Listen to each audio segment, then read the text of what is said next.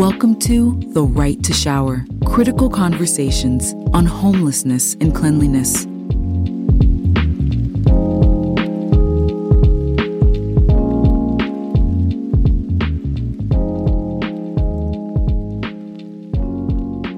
Welcome back to The Right to Shower, conversations with social experts and leaders on why access to cleanliness is a human right.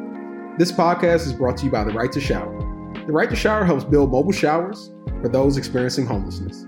Stick around at the end of this week's podcast to learn how you can get involved. I'm your host, Darius Baxter, President and CEO of Good Projects, and we're working to empower youth and their families to live fulfilling lives free from poverty while helping them develop the growth mindsets to thrive in their own communities. Our mission is to eliminate the roadblocks to basic needs so families can define success for themselves on their pathway to achieving the American dream. On today's episode, world-renowned celebrity chef, fashion icon, TV personality, and all-around good guy, Andrew Zimmern, is here to share his story and discuss how you or anyone can help people experiencing homelessness. If you're listening to this show, you're likely aware of how deep-seated and challenging of a social phenomenon that homelessness is to address. You're probably also curious how you as an individual can have an impact. This is a show to help address those questions and get a better understanding of what it's like. This is The Right to Shower. Welcome to the show, not Chef Andrew Zimmern. Hey, Andrew. How are you doing? I'm good, my friend. I love being a chef, and I think it's something that I've worked my whole life to earn that title. It is as much about leadership and responsibility within a kitchen environment as it is about your skill level in cooking. I certainly had a chef's job way before I was ready to be called chef. I was too young, and I was hired for my culinary talent and not for my leadership abilities. And I was also a mess and an active drug addict and alcoholic, and the job didn't work out anyway. The long and the short of it is that outside of a kitchen environment, while I find it very respectful and very kind, and I appreciate you calling me chef, I appreciate it more if you called me Andrew, because it's always occurred to me to be kind of strange that outside of a kitchen environment, for people that I don't work with in a kitchen, anyone would call me chef. In a kitchen environment, when I'm working with people, it's the same thing when you're on the drill field, someone calls you sergeant, or you're on the sports field and someone gets called coach. I mean, you have titles. But in this conversation, it's just Andrew and Darius, and that's kind of how I'd like it. Well, that's perfect because our listeners are our family, so we can go by first names here. I like that. Yeah, I love it too, man. And we're going to have the opportunity to talk about why you're not a chef. But more importantly, you highlight, and you have highlighted a lot throughout your career, your history, particularly with drug addiction. Mm-hmm. Before we get into your experiences as a chef, what occurred in your life to get you to that point? Because I know, particularly in this moment in time, there is a mental health crisis in this country. Oh, yeah, massive. And we look at those that are experiencing homelessness. A lot of people don't realize all of the factors that get you there. Can you tell us just a little bit about your story and what led you to that place? Yeah, sure. And eventually to be homeless myself. I was homeless on the streets of New York for 11 and a half months in 1991 and a few weeks into 1992. What was it that got me there? I had a lot of problems. I thought I was the be all and end all and didn't need anyone's help. When that feeling became too overwhelming and I had nowhere to go with any of my thoughts and feelings and tried drugs and alcohol, I realized I didn't need to talk to anyone or anything. I had found my wubby. I had found my best friend. I had found my higher power. I had found my solution to every problem I thought I had. And it was all just a con that I was running on myself because none of those things were true. Hold on. You're saying drugs were that for you? They were that for me. Wow. But it was just a con I was running on myself. I mean, it was just a lie that my brain was telling me to keep me using. The fact of the matter is that drugs and alcohol were killing me. They were killing my relationships. They were preventing me from growing in every sense of the word, emotionally, spiritually, physically. Drugs and alcohol this is your brain. This is your brain on drugs.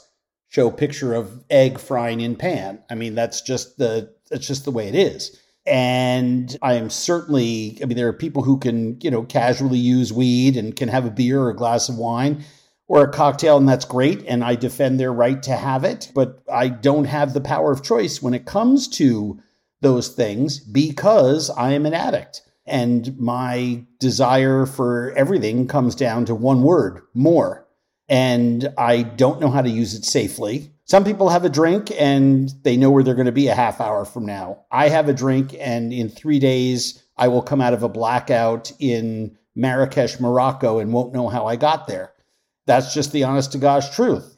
Drugs and alcohol started in earnest for me when I was 13 and ended for me when I was 30 and a half years old. How long have you been sober now, Andrew? 30 years and almost 3 months. Wow. I know we have a lot of audience members clapping in the back right now. That is a powerful story. I know that particularly coming out of the pandemic, a lot of people are struggling with drugs and alcohol at this time. So tremendous. And very hard for people to seek help during the pandemic. The pandemic, not only did it increase the number of people with addiction and mental health issues, it created a lot of them. I mean, remember, 20% of Americans who were right above the poverty line, which was pretty darn low to begin with. I mean, I could argue the poverty line should have been right, had those people included anyway. They fell underneath the poverty line. Traumatic experiences came at everybody right and left.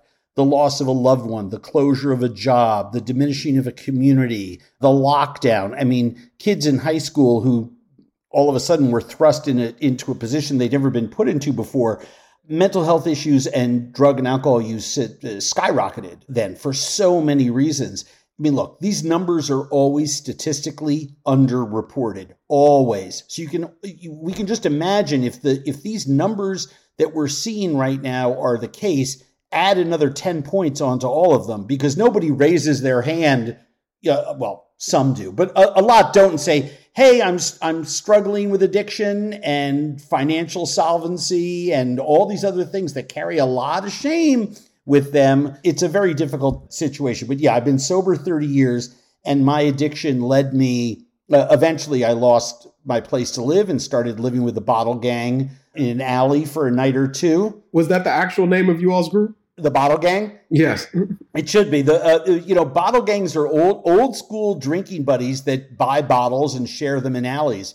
And the Bottle Gang that I was with, we all went to the same shot and a beer saloon over behind the Port Authority. Within a day or two, they trusted me enough to show me where they lived, which was in an abandoned building on Sullivan Street in Lower Manhattan. No electricity, cement casements in the windows, and we squatted that building for 11 months. I consider that homelessness. Whether you sleep on a park bench or under one or in an abandoned building, that's homelessness.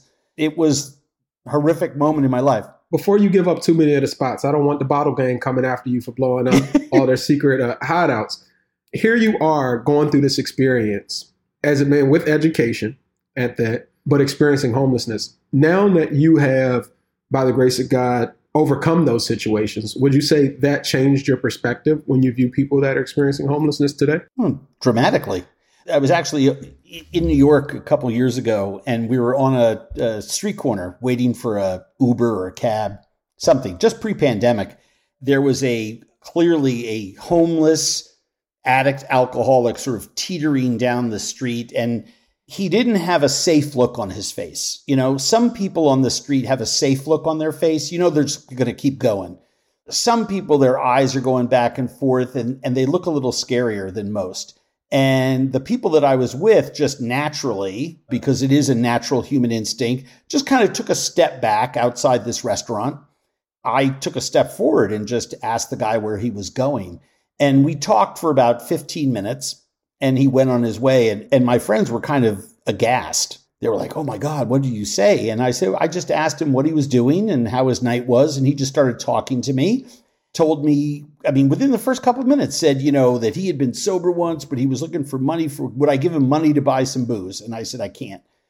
I said, but I'll look on my phone. I'll tell you whether there's a hospital nearby, or I'll take you, or a place that you need help, or if you want to go to a meeting or something. I said, I'll give you that kind of help. And he was like, no way. And he started arguing with me and all the rest of that. And then he told me that he knew that around the corner, and he was right, because I'd already looked on my phone, there was a care center operated by a local nonprofit. And he said, I think I'm going to go there. And I said, I think that's a good idea. And we watched him. I said, you want me to go? He goes, no. And he walked up to the corner and made a right. Instead of going straight, he made a right. And I'd like to think that he wound up there. But the point of the whole thing was, we need to practice inclusion in this world, not exclusion. When something is scary or when a young child misbehaves, current child psychology says you don't tell the kid you're on timeout and kick them out of the classroom. You take a teacher or a teacher's assistant, you put them next to that child. You practice closeness. You don't practice exclusion. And we need to do that with other human beings. When we see another human being in trouble, we need to throw them a life raft, but we got to hold on to the rope that life raft is attached to. Too many people, and God bless them, I love them, write the check, do the awareness raising, go to the fund, but reach out and help another human being and hold on to that string and make sure that one person gets well. I think that's really, really important. And I remember talking to my friends after I had talked to that gentleman. We were in the car going back to our hotel, and they said, wow, this one woman said to me, I feel so embarrassed because I walked away and went inside the restaurant. I said, you don't have to. I said, that can be scary if you're not used to talking to people like that. And she goes, well, are you used to talking to people like that? I said, I used to be that guy. That was me. Well, I hope our listeners understand. So here you are going through this experience, experiencing homelessness. You're in a gang. You're living in an abandoned building. Something happened because you're pretty lit now, Andrew. I'm not going to hold you. Like, what resources would you say were the most important to you as you went through this experience to help you get on your feet? I came to the mistaken conclusion that my life was meaningless, going nowhere, and that I had lost the game of life. You were lying to yourself. I lost. I got some money, chump change, went to a flop house hotel, put some dollars down, and checked in, walked across the street and got a case of Popov vodka that had just come out in plastic bottles and just started chugging vodka around the clock. I was trying to drink myself to death very consciously. I just thought I knew instinctively that my body couldn't take it anymore. And turned out I was right once I dried out a couple days later. But I woke up or came to, and I know that at least 2 days had passed. We think 3, putting it back together. And for the first time in my life, Darius, I mean, my lips to God's ears, I did not have that ace bandage of pressure around my chest. I wasn't scared. And I hadn't felt that way since I was 5 years old. And I plugged the phone back into the wall, and I called my best friend and I told him where I was. And I said, I don't know what to do. Come help me. Those were the words. I mean, yeah, the action was plugging the phone in the wall and calling someone. I kind of did it in reverse. But the words, I don't know what to do, help me, was my healthy self hitting my ego over the head that I knew everything. And by the way, look where my I know everything attitude got me, in a flop house hotel, trying to drink myself to death. And he came to get me. And 2 days later, some friends had organized an intervention and I was in treatment, and I've been sober ever since. That's a blessing. Can we just give a hand clap to your friends, man? To your friends. If they're listening to the show, I just want to celebrate them. Absolutely. For people that may have people going through similar situations, that may have a friend in their life that's not as reluctant, that maybe hasn't come to that reality. To our listeners, what advice would you give them to help somebody who's currently in a position like you once were? I don't believe in the cavalry approach because people are ready when they're ready. But if you believe that someone's life is at risk, then I do think you need to take the cavalry approach. You can get a friend into a hospital. You can get a friend. I know it sounds scary, but if they're actively drunk or acting in a way that isn't safe, you can call the police. The police are your friend in many cases. We have a narrative that runs through a lot of police work in this country that says they are not our friends. And for some police and in some policing organizations, that is true. I live in Minneapolis. It's a very hard thing here to trust that when you make a call, R.I.P. George Floyd. That's right. When you make a call, that someone is going to show up with kindness and empathy. But you got to call someone, call social services, call the suicide hotline, call someone that can help you, send an expert that will bring someone who can get your friend into a safe place to be evaluated, or maybe just dry out. And, don't try to talk to someone while they're high. It's just not going to work. But I think it's, tell the truth. One of the things that got me sober and kept me sober was, as opposed to just dry, I called my father when I was in treatment and I was like, I'm in treatment, isn't it great? And he said, call me when you're 2 years sober, and hung up the phone. Did you call him? We wound up connecting after about a year. He couldn't last 2 years, and neither could I. And it all ended well. But the point was that his tough love, realizing that I had burnt that bridge so badly that he didn't even want to talk to me until he really knew that I was done with that part of my life, affected me drastically. And friends saying that affected me drastically. I think it's important to be truthful to our friends. You also, if you're having trouble and I reach out to you, I give you the opportunity to say to me, I'm in trouble. I don't know what to do. Can you help me? And so I think people should look at it that way, that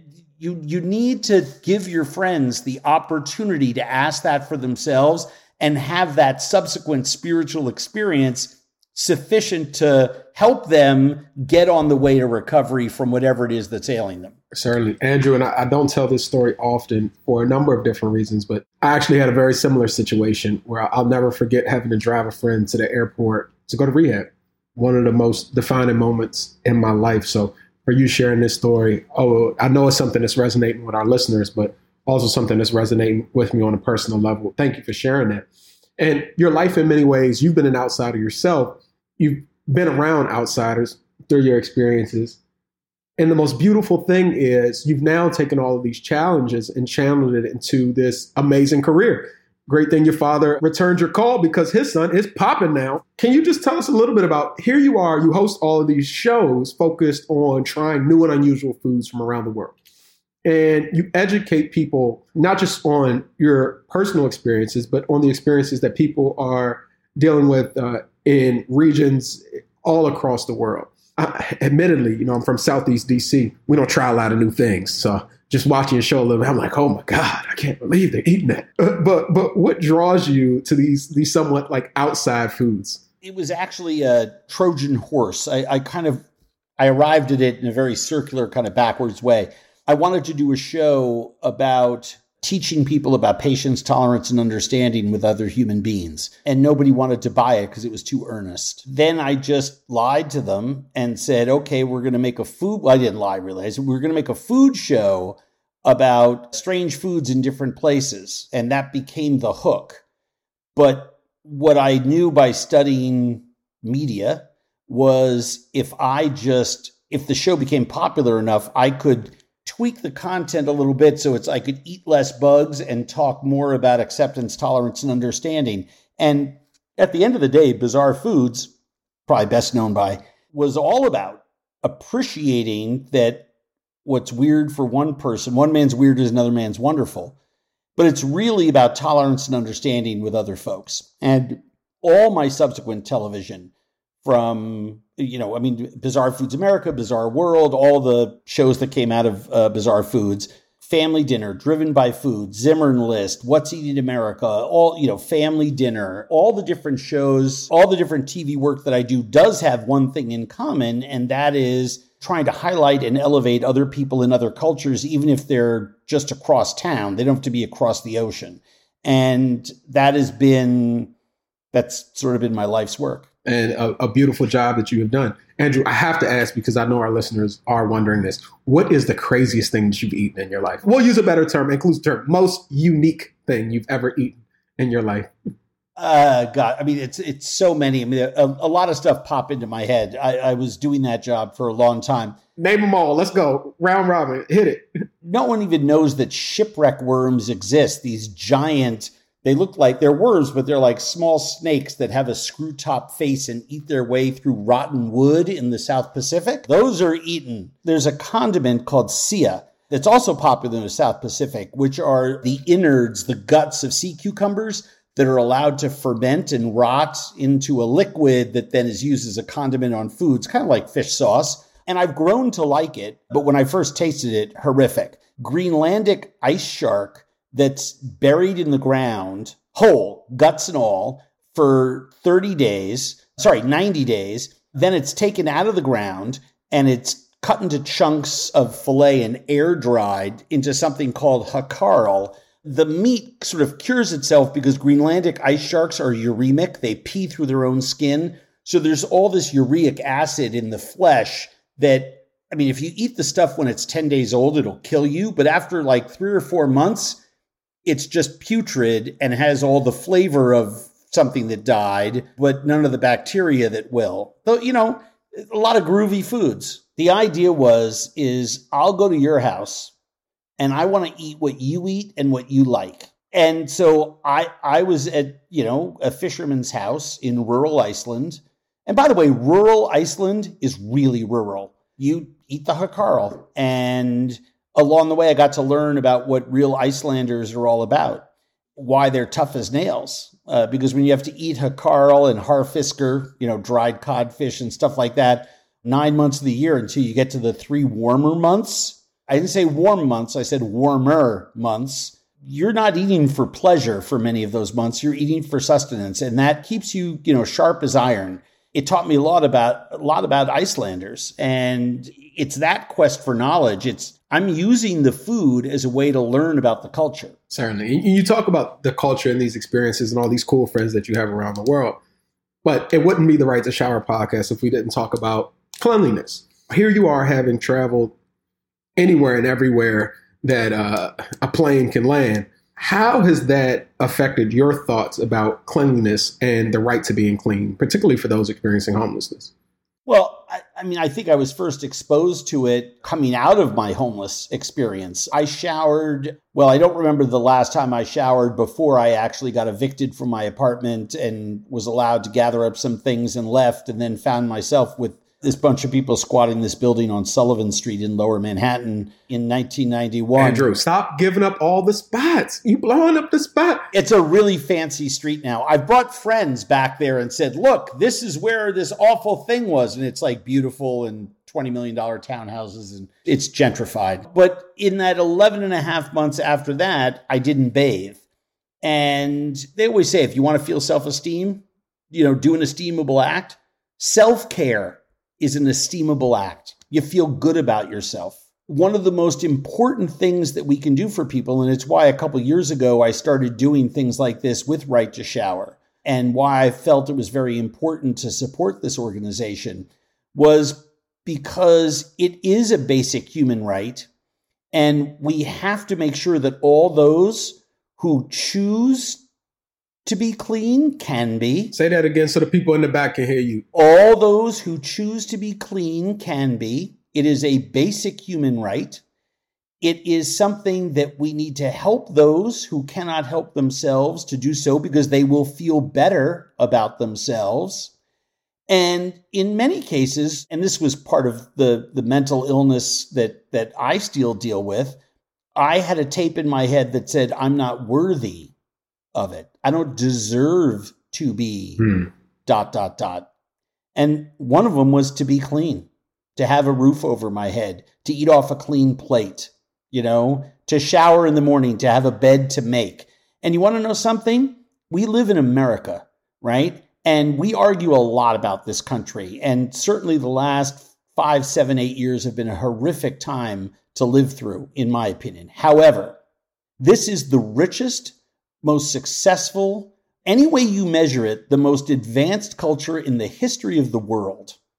That we have people who are hungry, that don't have the ability to clean themselves, that don't have a roof over their head, is no longer shameful. It's no longer criminal. In my opinion, it's genocide.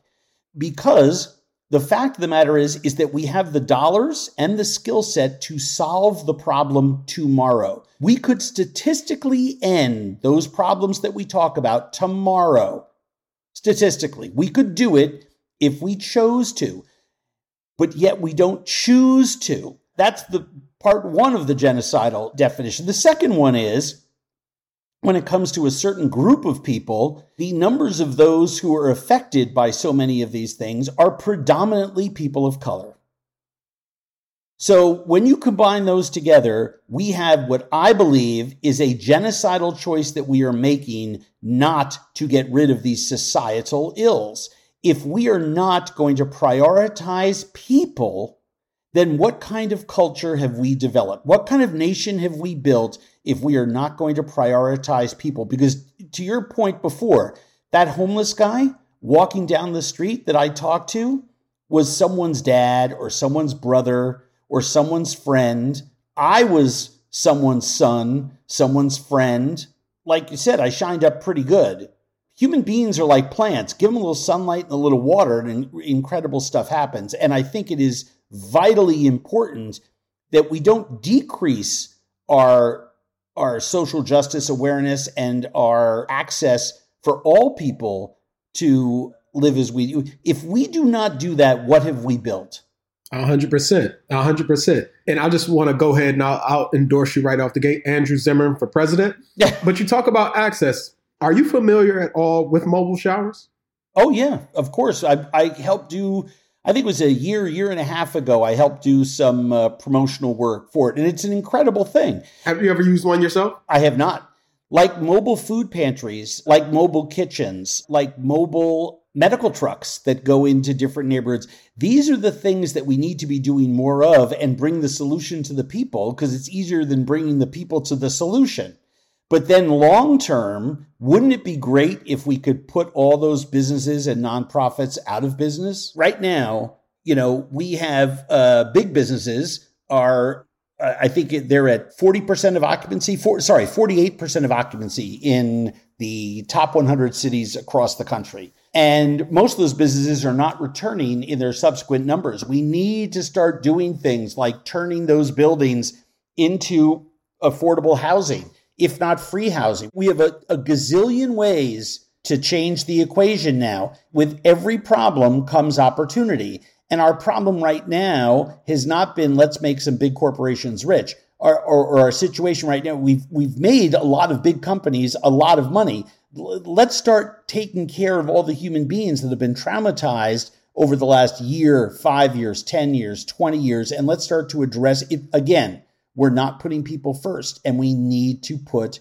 human beings first. Certainly. So as we continue to build your campaign team, Andrew, you're a very big thinker. It's very clear. And clearly people over the course of your career have noticed. But for our listeners, help us to understand, what is something that people might not think about, right? When we think about those experiencing homelessness, what is something that people might not think about, but that is a big issue for the unhoused community?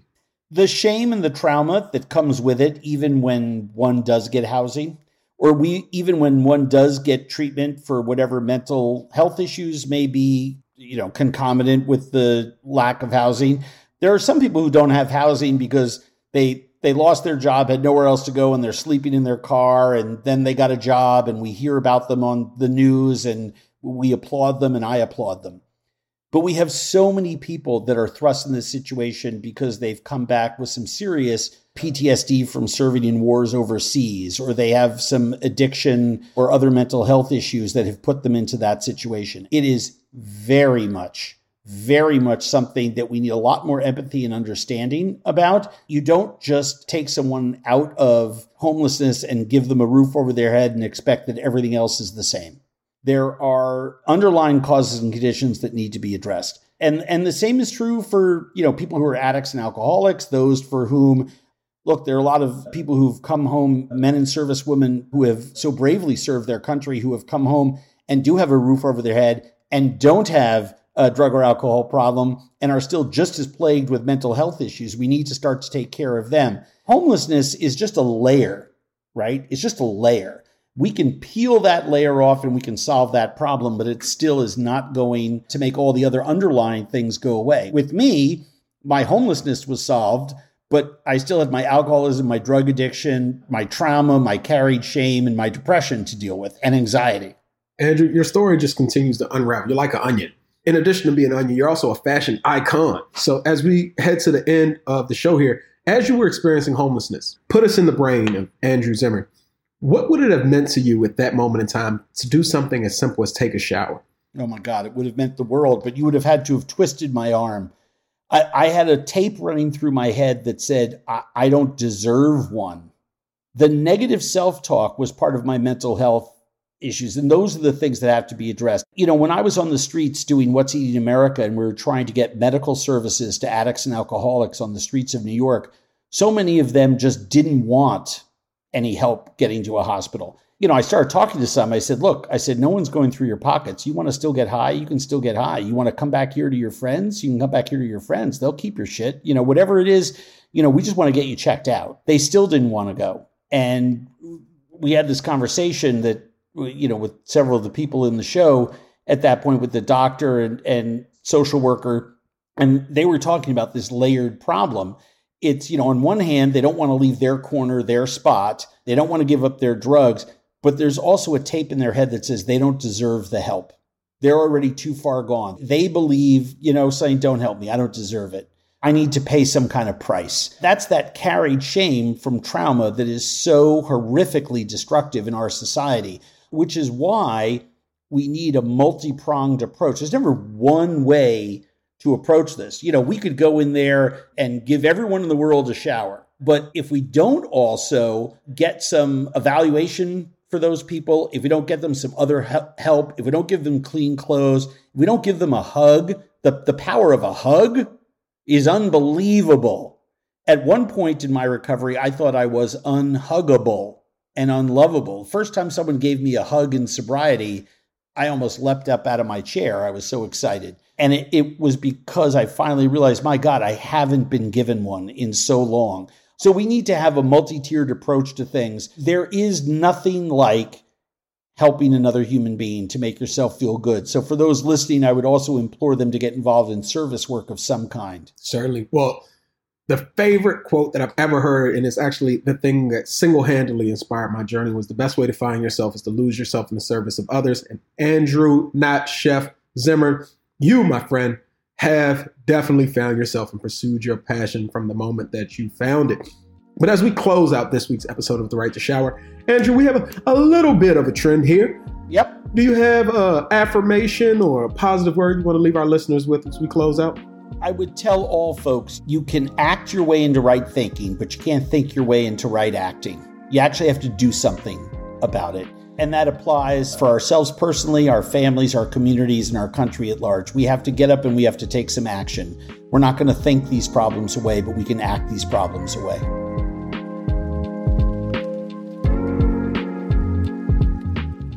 Thanks again to Andrew for being with us today and giving us some insight into his story and experience. If we can develop a sense of community with those around us, extending a helping hand gets that much easier. If you're looking for some ways to get started, you can visit therighttoshower.com/get-involved to learn more about opportunities to volunteer or donate. You can also buy our shower products on therighttoshower.com or through Amazon. For every soap you buy and shower you take, you help us bring mobile showers to the streets. And another free and simple way you can help is to rate this podcast, leave a review, or share it with your friends so that we can spread the power of the shower to even more people. I'm Darius Baxter, and this has been another great episode of the Right to Shower podcast. See you next week, guys.